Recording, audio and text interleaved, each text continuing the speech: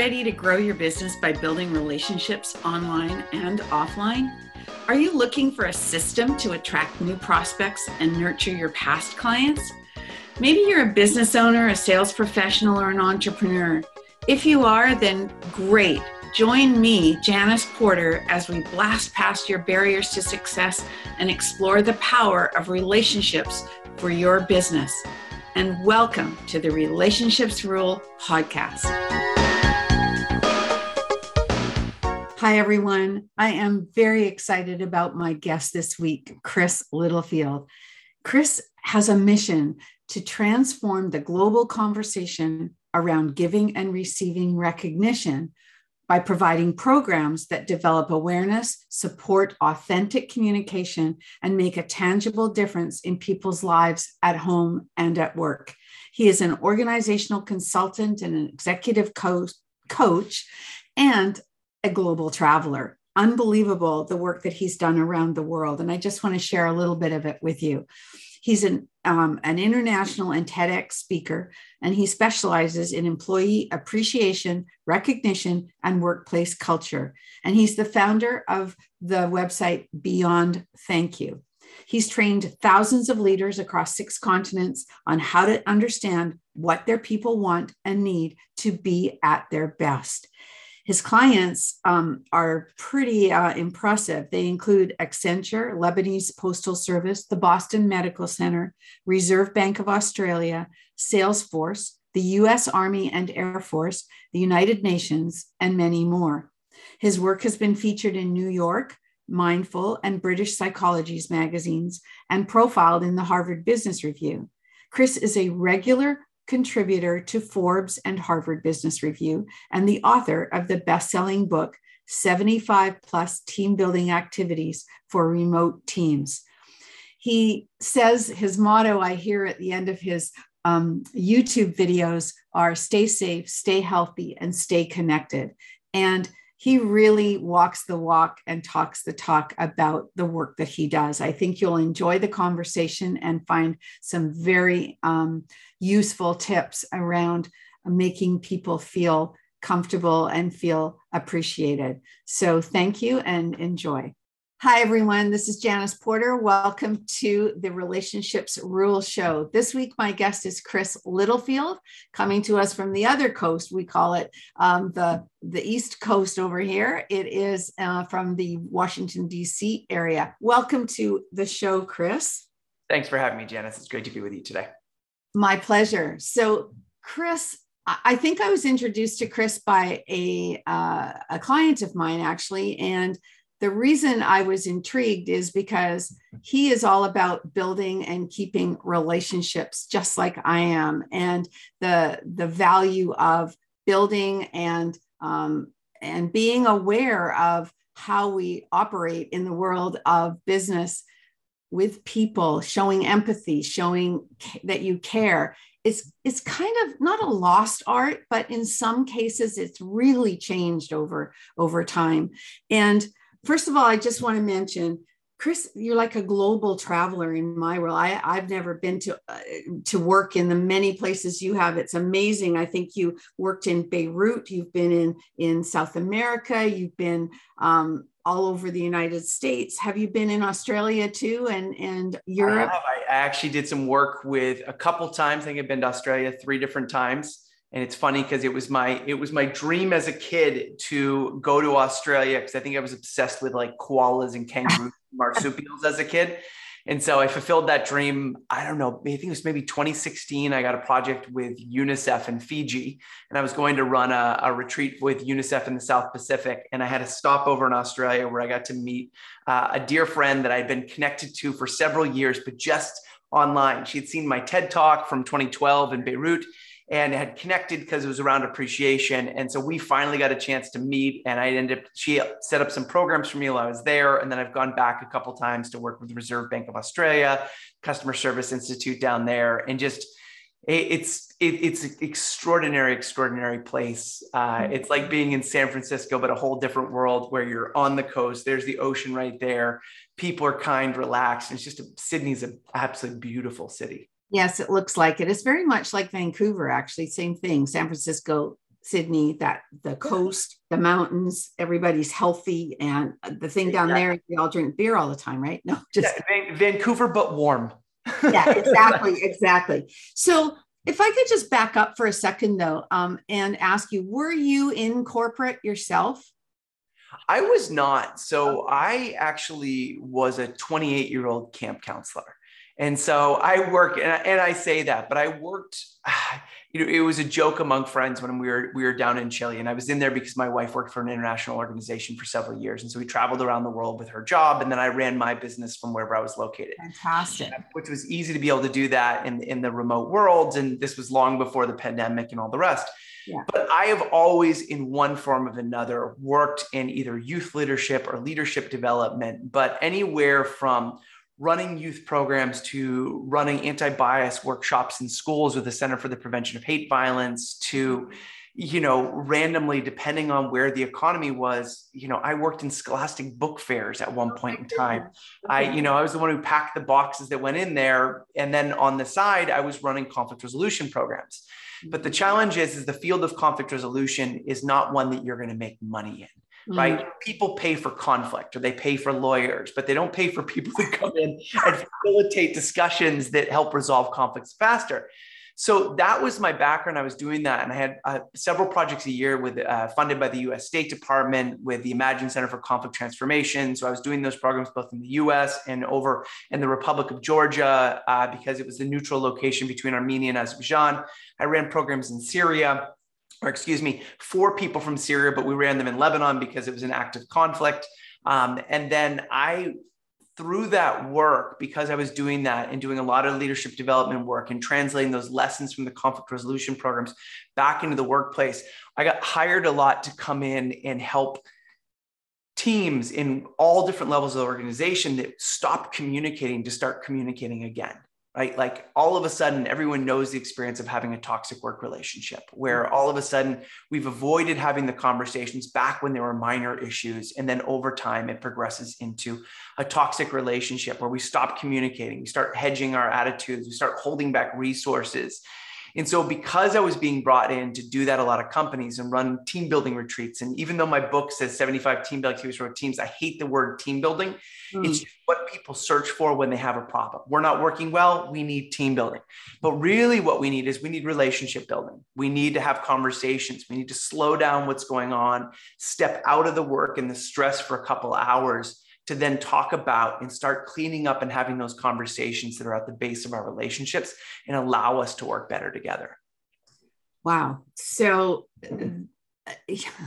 not anybody could do what you did. I mean, to be able to see that the individual work that you were doing, you built a huge reputation for yourself around the world as that person who cares and who teaches. I don't know. I was listening to something this morning that you had done on or watched on YouTube, and it made me think about the old days when I was working in corporate, and when I was a trainer, and there were different flavors of the month that you did as a trainer, right? And I remembered I had this flashback to how toys on the table were like a thing, right? And you had, stress balls and, Nerf balls that you could throw to each other around the table while you're having this training session, which was a bit crazy, but it was a thing at the time. And I'm aging myself, but it was like loosen up, get people more comfortable within the setup. And you were talking about the 1/6 rule, the 1 out of 6 rule, the 10 minutes of every hour. For every hour of meeting time, 1/6 of it should be used for relationship building. We should always make time for connection before content. If it's a 2-hour meeting, 20 minutes. If it's a 3-hour meeting, that's inhumane. Nobody should have 3-hour meetings. I think the interesting thing is that, I was just speaking at an HR conference last week, and someone found out about my work in conflict resolution. And it was kind of in that time that we haven't had so much the last years, there was it was in Minnesota and we were out on a boat. And so we went on kind of like a Mississippi River boat, and it was really cool, but we just got to sit down and just chat. And someone was asking about, well, how do you facilitate these conversations? And how do you create the environment where people feel safe to speak? And like sharing those balls and people passing and having those things to connect about and asking conversations, it brings me back to one of the first years I was running these programs between folks from Armenia and Azerbaijan. And I remember being out. And so I very consciously build the container in which people are showing up in. Right. So people think that it looks organic, like these things are just on the table and you were a trainer, but you're actually setting an environment for learning to happen. And so when we'd be having these dialogues, and as leaders who are, creating an environment on the team, we're consciously thinking about the space. We're thinking about the space and how the space dictates conversations. So one early on in the program, prior to we get into any conversations about the actual conflict, we'd be doing activities just to relate as people. And I'll never forget this big guy from Azerbaijan. He kind of paddled up to me on day one. We were out kayak, and he's like, can you do some more of those activities tonight where you just help us talk? Because it's really awkward and we don't know what to talk about. And he just paddled off quickly.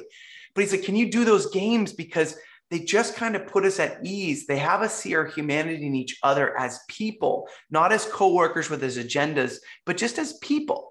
Mm-hmm. And that thing. And so every one of our programs, we had shared space. People would be sharing rooms together. And I'll never forget a participant who said, I didn't know that you had palm olive soap in your country as well.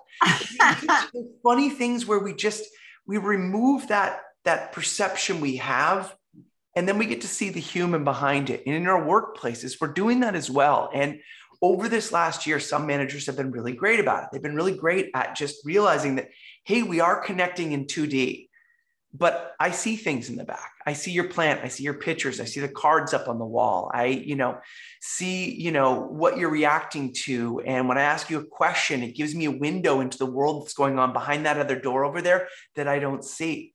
Yeah. Right. I know that most people's desks are messy behind the camera, but we don't see that because we point the camera to see the part that's clean. If I roll my rolling desk over, you're going to start to see the mess that's over on the counter over there. And then I turn it back around and hopefully don't get disconnected. You see this pretty backdrop that is only this 2 feet. And then the mess is on this side. And so we're giving people windows into the world because we don't connect around perfection. We connect around the messy stuff. Yeah, right. I think as leaders and things like that, we're slowly inching people into those conversations so we can see the human, we can see the humanity, but still own who we are and what we're responsible for producing. But we can do that in an environment where we can, people talk about bringing your best self to work, bringing your whole self and seeing it. Bringing your whole self means it ain't perfect all the time, but I'm still going to produce these results that I'm accountable for because that's my responsibility. But my responsibility is to take care of the person that allows me to do that. Yeah, that's so wonderful. You made me think of, I was doing a podcast interview on a Saturday, which is unusual, but it was an event I was part of. And I had said and we babysit my granddaughter on Saturdays. And I had asked my husband to, don't come in between this hour and this hour because I'm recording. Sure enough, in comes he's out there and she's like, hi, Grandma, can I come in? And opens the door and comes in. She's 2. And it was like priceless, but it was also, no, so it was just human life. It was just life, taking on. You know what? That moment of connection, right, is the thing that people relate to. Right. Yeah. And I think that I will never forget a moment. So early on in the pandemic, I was, it was just when everyone's shifted to remote, and I'd been asked by a team at Facebook to run a retreat for their team. And it was a friend of mine from Lebanon. He was on this new team. He's like, we've never met each other, really. We've been working together for a year. And the manager of the team, I was meeting with her to kind of prepare. And this was kind of a big opportunity in the beginning. And I was just like, hey, my daughter's in the next room watching videos, so please excuse me if she comes in. And she goes, if she does, I'd love to meet her. Yeah. Yeah. And we forget that as leaders and as people and as humans, right, that we're inviting that in. If that person comes in, it should never be an interruption. Yeah. It should be an opportunity to connect. And I was doing a workshop I run a hybrid leadership playbook program. And I was running that program yesterday. And I did that invitation. And right as I did, and this was a group of 60 people, a woman turned her camera on. She goes, "Here's my daughter, Isabel, right now." Aw. She had an opportunity to bring her family into the conversation where people got to smile and make faces. And her kid, who was grabbing everything on her desk, stopped and just looked up, and we all made faces at her to be able to connect. And that's how we have people feel safe to be the parents that they are. Because why do people work, right? I work so I can have a better life for my daughter, right? For my family. And so trying to hide that we have families and that we have responsibilities as grandparents and that we have kids, well, all of a sudden now I know that you have grandchildren. I know you have kids and they must live in the area, or maybe they don't, but that gives me things to connect with you about, opposed to just connecting around work. So true. That and like pearls of wisdom, really, because I think you're right. The pandemic actually has allowed that to happen, and the early on there were that viral video about I think it was a world leader that it might've been in England, I think, who was having a meeting, and the kid or the wife was arguing with the kid, and it was outside the door and whatever. Yeah. But it's become more. Yeah, it's become more commonplace now, and it's okay. But that reminded me of another thing. So when you're seeing these news reporters on TV, or the news, not the anchors, but people reporting from their homes about different things, and you're always seeing amazingly different settings, just like you referred to before. And there's a guy here, he's the government reporter kind of thing. He's been on the beat with the local government, the provincial government, for a long time. And I can never figure out what's on his bookshelf behind him. It's like the weirdest books, but I'm so busy trying to figure that out that I get lost in it sometimes. But it is interesting what you see. And the news people that have put their kids' pictures up, pasted them up behind them and taped them up, because it is becoming more real to do that. And I pay attention to those details like you do. Not everybody does, but it's the permission has been granted, it seems, more so. It was always, I think that so much of the world was designed prior to live our lives around our jobs, and then set up all of these different support structures to allow us to be there and be present. Right. And work before forced us to choose between spending time with family and spending time in our jobs. Yes. And then this last 2 years gave us an opportunity to realize, wow, we could actually have both of those at the same time. And, everyone refers to this year as, this last year and all the employees leaving jobs as the Great Resignation. But I think that's the wrong term. I would call it the Great Reevaluation. And people are resigning because they're reevaluating what's really important. Is it worth it for us to go into a job and work with people that we don't enjoy being around each day? Yes. Is it worth it having a boss that we feel like crap when we leave every interaction? Is it worth it driving an hour and a half, 2 hours to sit in the same meeting virtually that I would be sitting with in my desk? Yeah. And it doesn't mean we need that time together with our coworkers. We need that time to build relationships, because it's when you're just connecting and you don't have a timer that goes off that says this meeting is over at this time, then your conversations have an opportunity to organically progress. And that comfort level, because we test, hey, can I talk about this? Can I go there? Can I go a little bit deeper? Because online, you don't like something, you can just close the connection. But when you're in person, it's a little bit harder to do that, And so you need to progress. And so you can go to deeper levels. You can see that it's safe to ask another question and to expand that relationship, where when you're virtual, we don't have the opportunity. So we need those two things at parallel at the same time.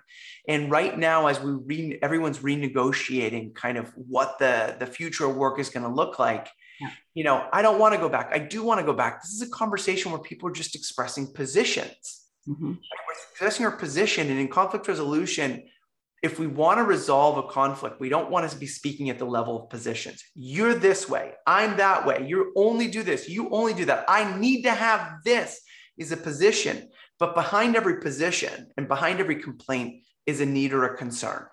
And so when we dig down a little bit and we ask, why do you not want to go back? Well, I don't want to spend 3 hours away from my kids. when I could be there. I want to be there when my daughter comes home from school. I want to be able to have lunch with my wife a couple of times a week when we don't have to pay for a babysitter. Yeah. Like those things. And why does it that I need everybody back in the office? Well, why do you need everybody back in the office?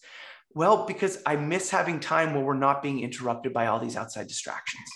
I want focused time, but that doesn't, when we understand the needs and concerns of people, then we can sculpt an environment that works for everybody and supports people and doesn't ask them to choose between what they really appreciate and why they're doing the work, which is spending time with family or being able to do those things that they're able to do to take care of themselves, and them being there to do great work at work.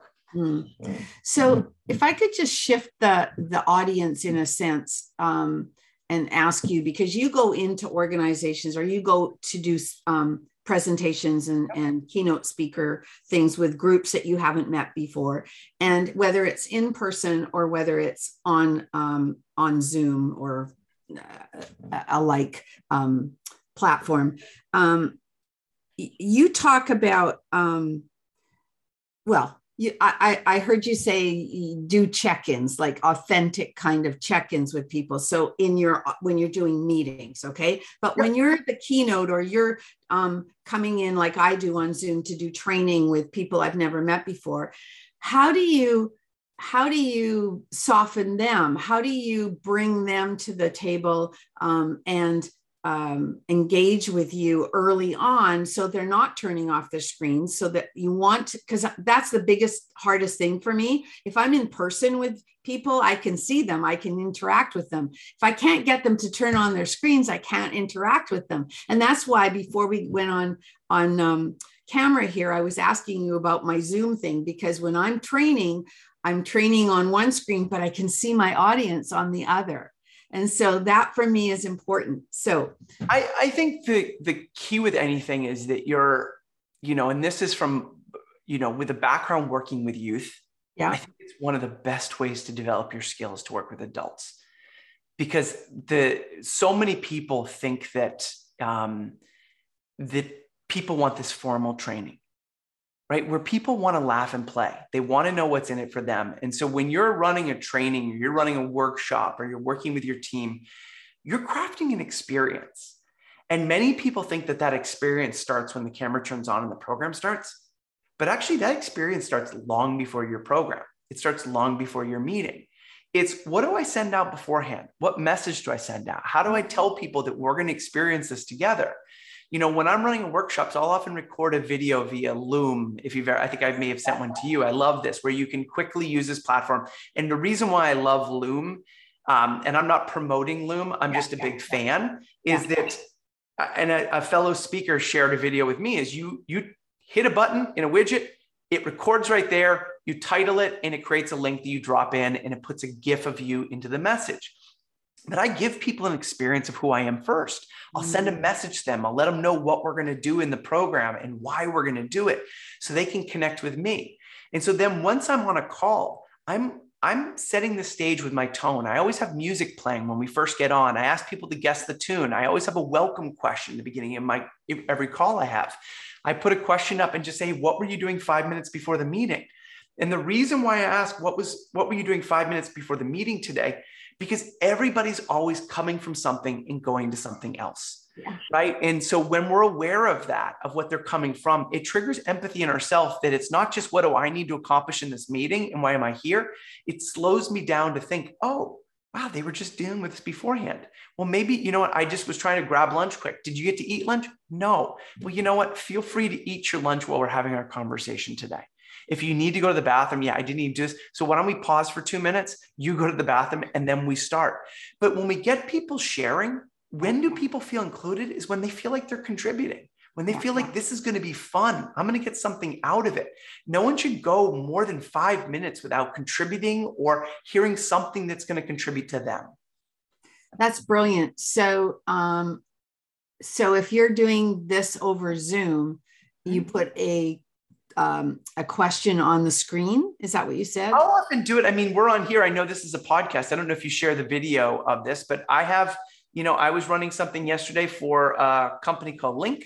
And so I have this right when I come on, up over my shoulder. And if this is people are just listening to the podcast, I have a backdrop behind me which says welcome questions, and it says, what were you doing 5 minutes before the meeting? And then what's one thing that made you smile recently, and have people put their answers into the chat.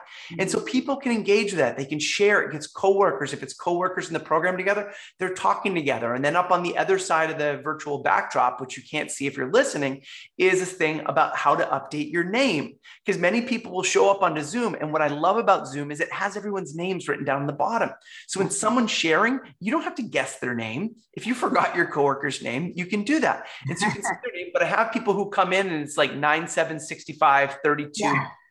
I can't call you by name. So I ask people to update their name. So when I call on them, I'm calling on them by name. Right. And that's an simple thing. And then one great thing for teams is if you have a new group of people that don't know each other, one of the greatest things you can do on Zoom, just a tip for getting everyone's names, have everybody turn their cameras on real quick, make sure they've updated their names with first and last name. You can put their department on there, and then take a screenshot with their faces and their names at the bottom. And then you have a visual of all those people. And so specifically when you're onboarding a new employee and they want to know who everybody is, take that screenshot right there. Instead of having everybody send their photos in and you got to create something, you can create like a face page, whatever you want to call it, a bio page for everybody on your team for that new employee. And then as a leader, what a great thing to do is to print that out, keep that on your desk. So when you're thinking about things every single day, you're looking at that group of people to remember, who are these people that I'm working with? That's a great tip. That's really cool. Thank you. So that brings me to a question that I love asking people, which is about names, remembering names, because there are people who say, oh, I never remember names. And one of them is my husband, but I believe, he says, I can't remember names. And I don't believe that's the case at all, because I think it's a skill that can be learned. And I think it's an important one, because when you call people by name, they pay attention and, they know. So what's your take on that? I think, yes. I mean, I am just like your husband multiple times said, I'm going to remember every single detail about our conversation, but I will ask you your name next time. I have a playground right behind my house. I have a 6-year-old, and I'll come out and there's people that they've told me their names like 6, 7 times. I remember who their kids are. I remember what we've talked about. And I always, at the end of each conversation, said, what was your name again? And I'm like, I'm going to ask you again next time, because I'm always forgetting, because I'm meeting so many kids and parents. And so I will say that just to make it okay for them too, because there's nothing more awkward than meeting someone 7 times and again. But then what I do to remember is I have to associate them with somebody else that I know and I remember. So, we have a neighbor down the road, and her husband's name is Drew Carey. Okay, great. And her name is Lindsay. Okay, Lindsay Hawking. So I remember somebody else that I can associate them with, and then I won't forget their names. Yeah. And I will write it down, but I think that one of the skills that is needed now more than ever is intentional remembering, is that intentionally remembering key things that people did or they contributed, because nothing sends a message to someone faster that you care about them than remembering without them cueing you to remember.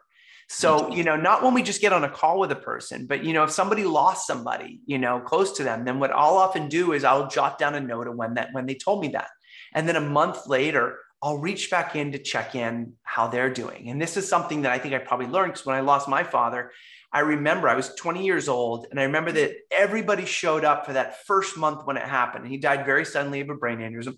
Everybody showed up and you feel so cared for. And then about a month later, everybody's gone. Yeah.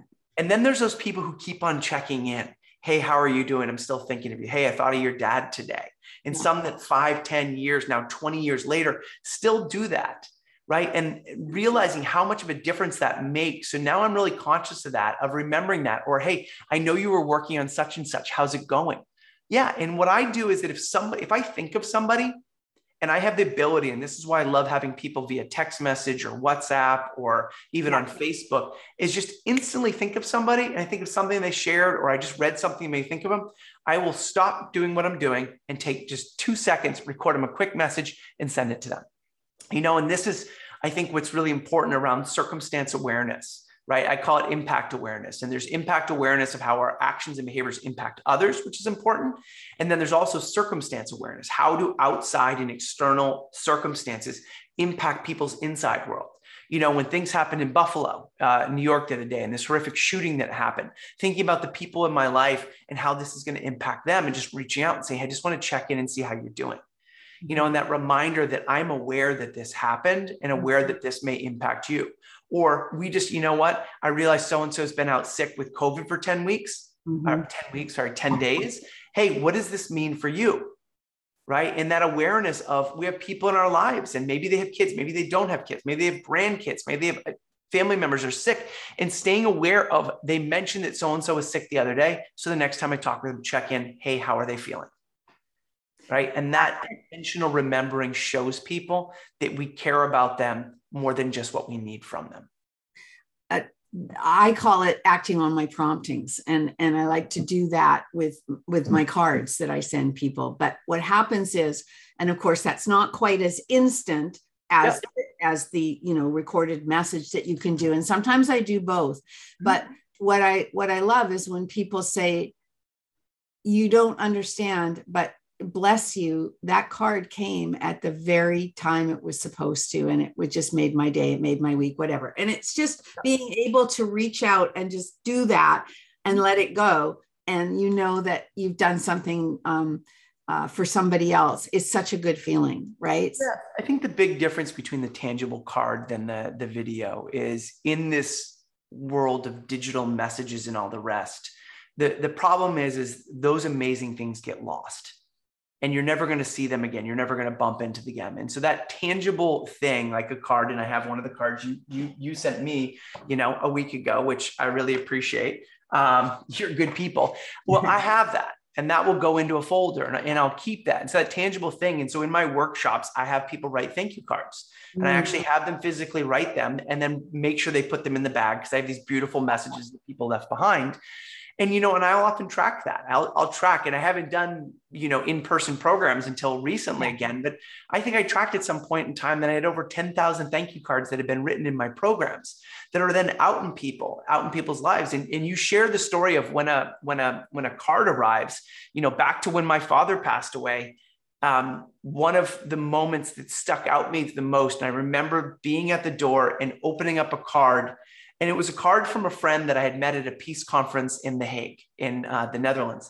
And I got the card, and it was a Winnie the Pooh card. And it was just saying, hey, it was awesome to meet you and hang out with you. She was from Norway, also really cute. And so that made me smile as well. And she was like, hey, I just want to let you know it was awesome to hang out with you. It was so much to play for you. I hope you're doing fun. I hope you're smiling and everything. The rest. She didn't know my dad passed away. Mm-hmm. She just sent me a card, but that card came inside piles of cards of people expressing their sympathy. Mm-hmm. I had that moment of normality. And for 2 years, I tried to figure out how to contact her, because I didn't have her contact information. I had her address and stuff, but I didn't do it until I had a friend from Norway who came to school at my university, and she helped me track her down with the information I had. And I sent this message and a heartfelt email. So like, okay, didn't mean anything to her, but for me, it was that element of completion to thank her, to let her know how much that card at that moment did, because I held on to that card because it made me feel normal again. Yeah, that's a great story. Your website is called Beyond Thank You. And that's what I love, is that it says it all in my mind, is showing people that you care. It's all about that, but it's also the feeling that it gives you when you do it. Yeah. Yeah, it triggers. So what's been proven, there's research done by a guy named Richard Boyatovitz out of Case Western. He wrote a book called Resonant Leadership with somebody else, and I can see the book, but I can't see the name of the other author. It's right up there on my shelf. And one of the things they found is that we have our stress response is our sympathetic nervous system.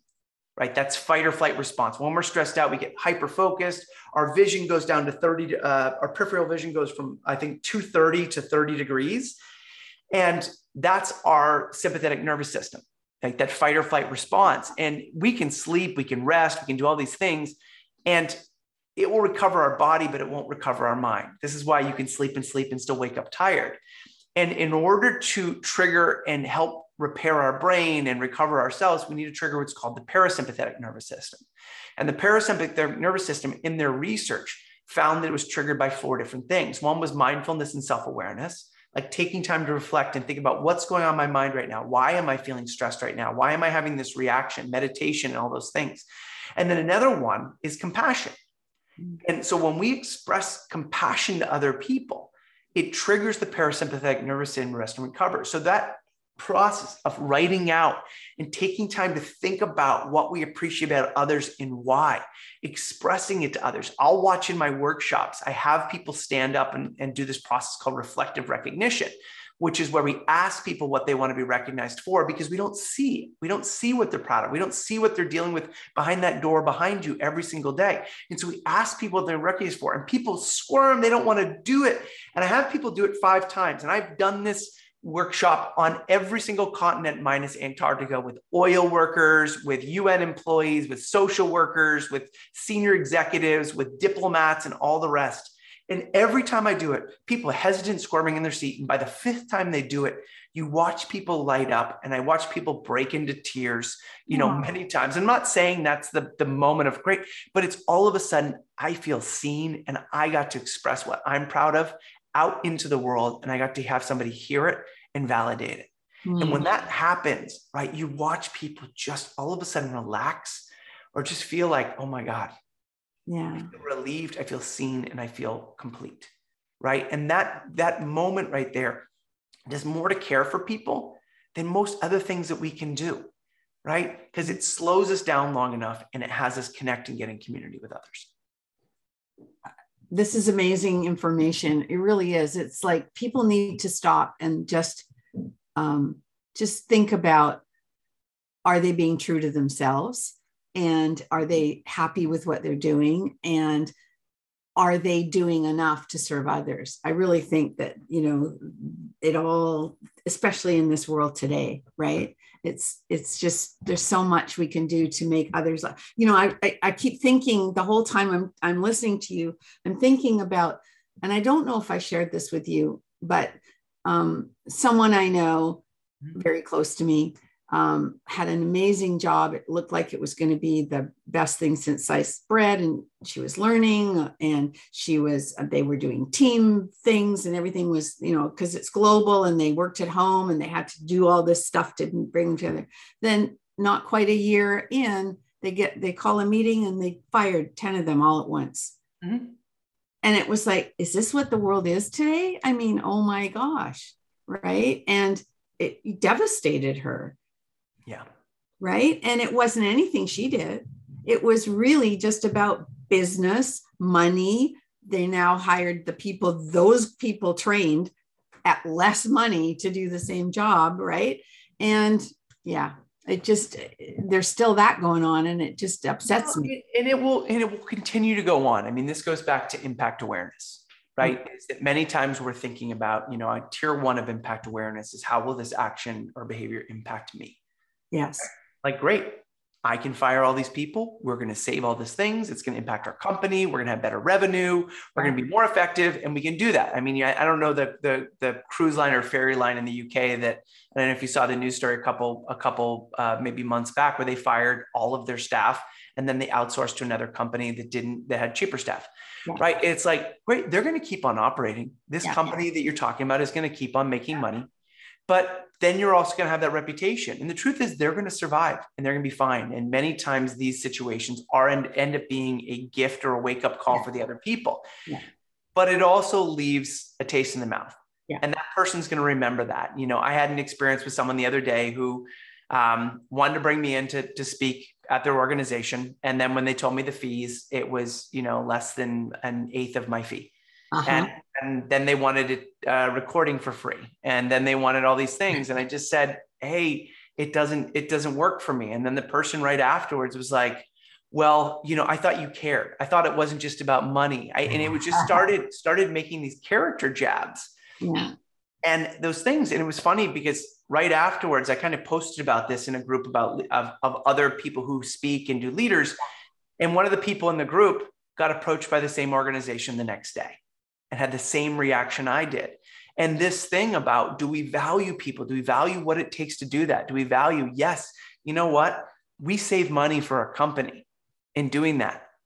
But when we make decisions like that and we leave that, what we do is we leave 10 people out in the world who just got treated absolutely poorly, who are going to put reviews up on Glassdoor, who are going to put marks up against that CEO, who are going to have that. So anytime they think of that brand or anybody asks them about what their experience was to work there, are going to share that out, are going to share the stories of that and everything like that. And that right there kills your brand as an employer. So when it comes to hire, yep, you'll always be able to hire people cheaper. Yeah. But you're not going to have the integrity, right? That people are going to want to be part of your brand. And you may make more money, but at what cost? Yeah. You reminded me of back in the day when I was doing customer service training and talking about if somebody has a good experience, they tell a few people, but if they have a bad experience, it's like 4 times. Well, now it's like totally multiplied beyond that. And the world knows in 5 minutes. So it's, yeah. And it follows you around. And its impact is that people, one of the things that I do with organizations, I run this program called Internal Champions and Structure for Ongoing Success. And what I do, and I probably should rename that because it's not clear on what it is, but as I have organizations map the employee experience from prior to application through retirement and every touch point along the way that managers and leaders have to build and maintain relationships. And one of the things I have them do is I have them go out and I want you to go, and if you were to Google, clear your search history or put an incognito window up and then search your company. And what's the first thing that comes up? What information? If I scroll and I look at my website, that first page, if I go onto Glassdoor and see the reviews, what am I going to learn about that company and what they do and what it's like to work for them?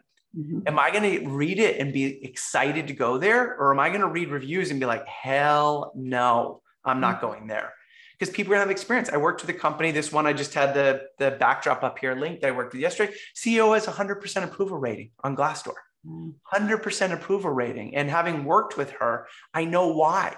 Because every communication, and she drives results. They've acquired 10 different companies over a short period of time. They're growing rapidly. They serve schools. They do amazing work. But every time she speaks, she helps every person in that room understand how their role and how what they contributes to the overall success of the company. And she pushes them, she connects them, but she also understands what those people need, what they need to hear, what they need to understand, and how she sees them and their role and the overall results of the company. And they're clear on that in every interaction. Nice. Well, Chris, we need to wrap up. I know that you've given us a lot of things to think about, and you definitely care about what you do. I can just feel it in how passionate you are. Yeah. So one last question, if I could ask you, if you wanted to, what piece of business advice would you share with my audience that would be the one thing that they should always pay attention to? Oh, the one thing, a lot of what we spoke about today is, I think that, a good friend of mine who is I always get clinical psychologist and psychiatrist mixed up. The one who can prescribe medication. Is that psychiatrist? Yeah. Psychiatrist. He has a really great line. It's, if we're not building relationships, they're breaking down. Right. So there's no one or the other. And this is in our home life. This is in our work relationships. And just because we appreciate people, if they don't know that and they don't have the experience of that, right, then our relationships are breaking down.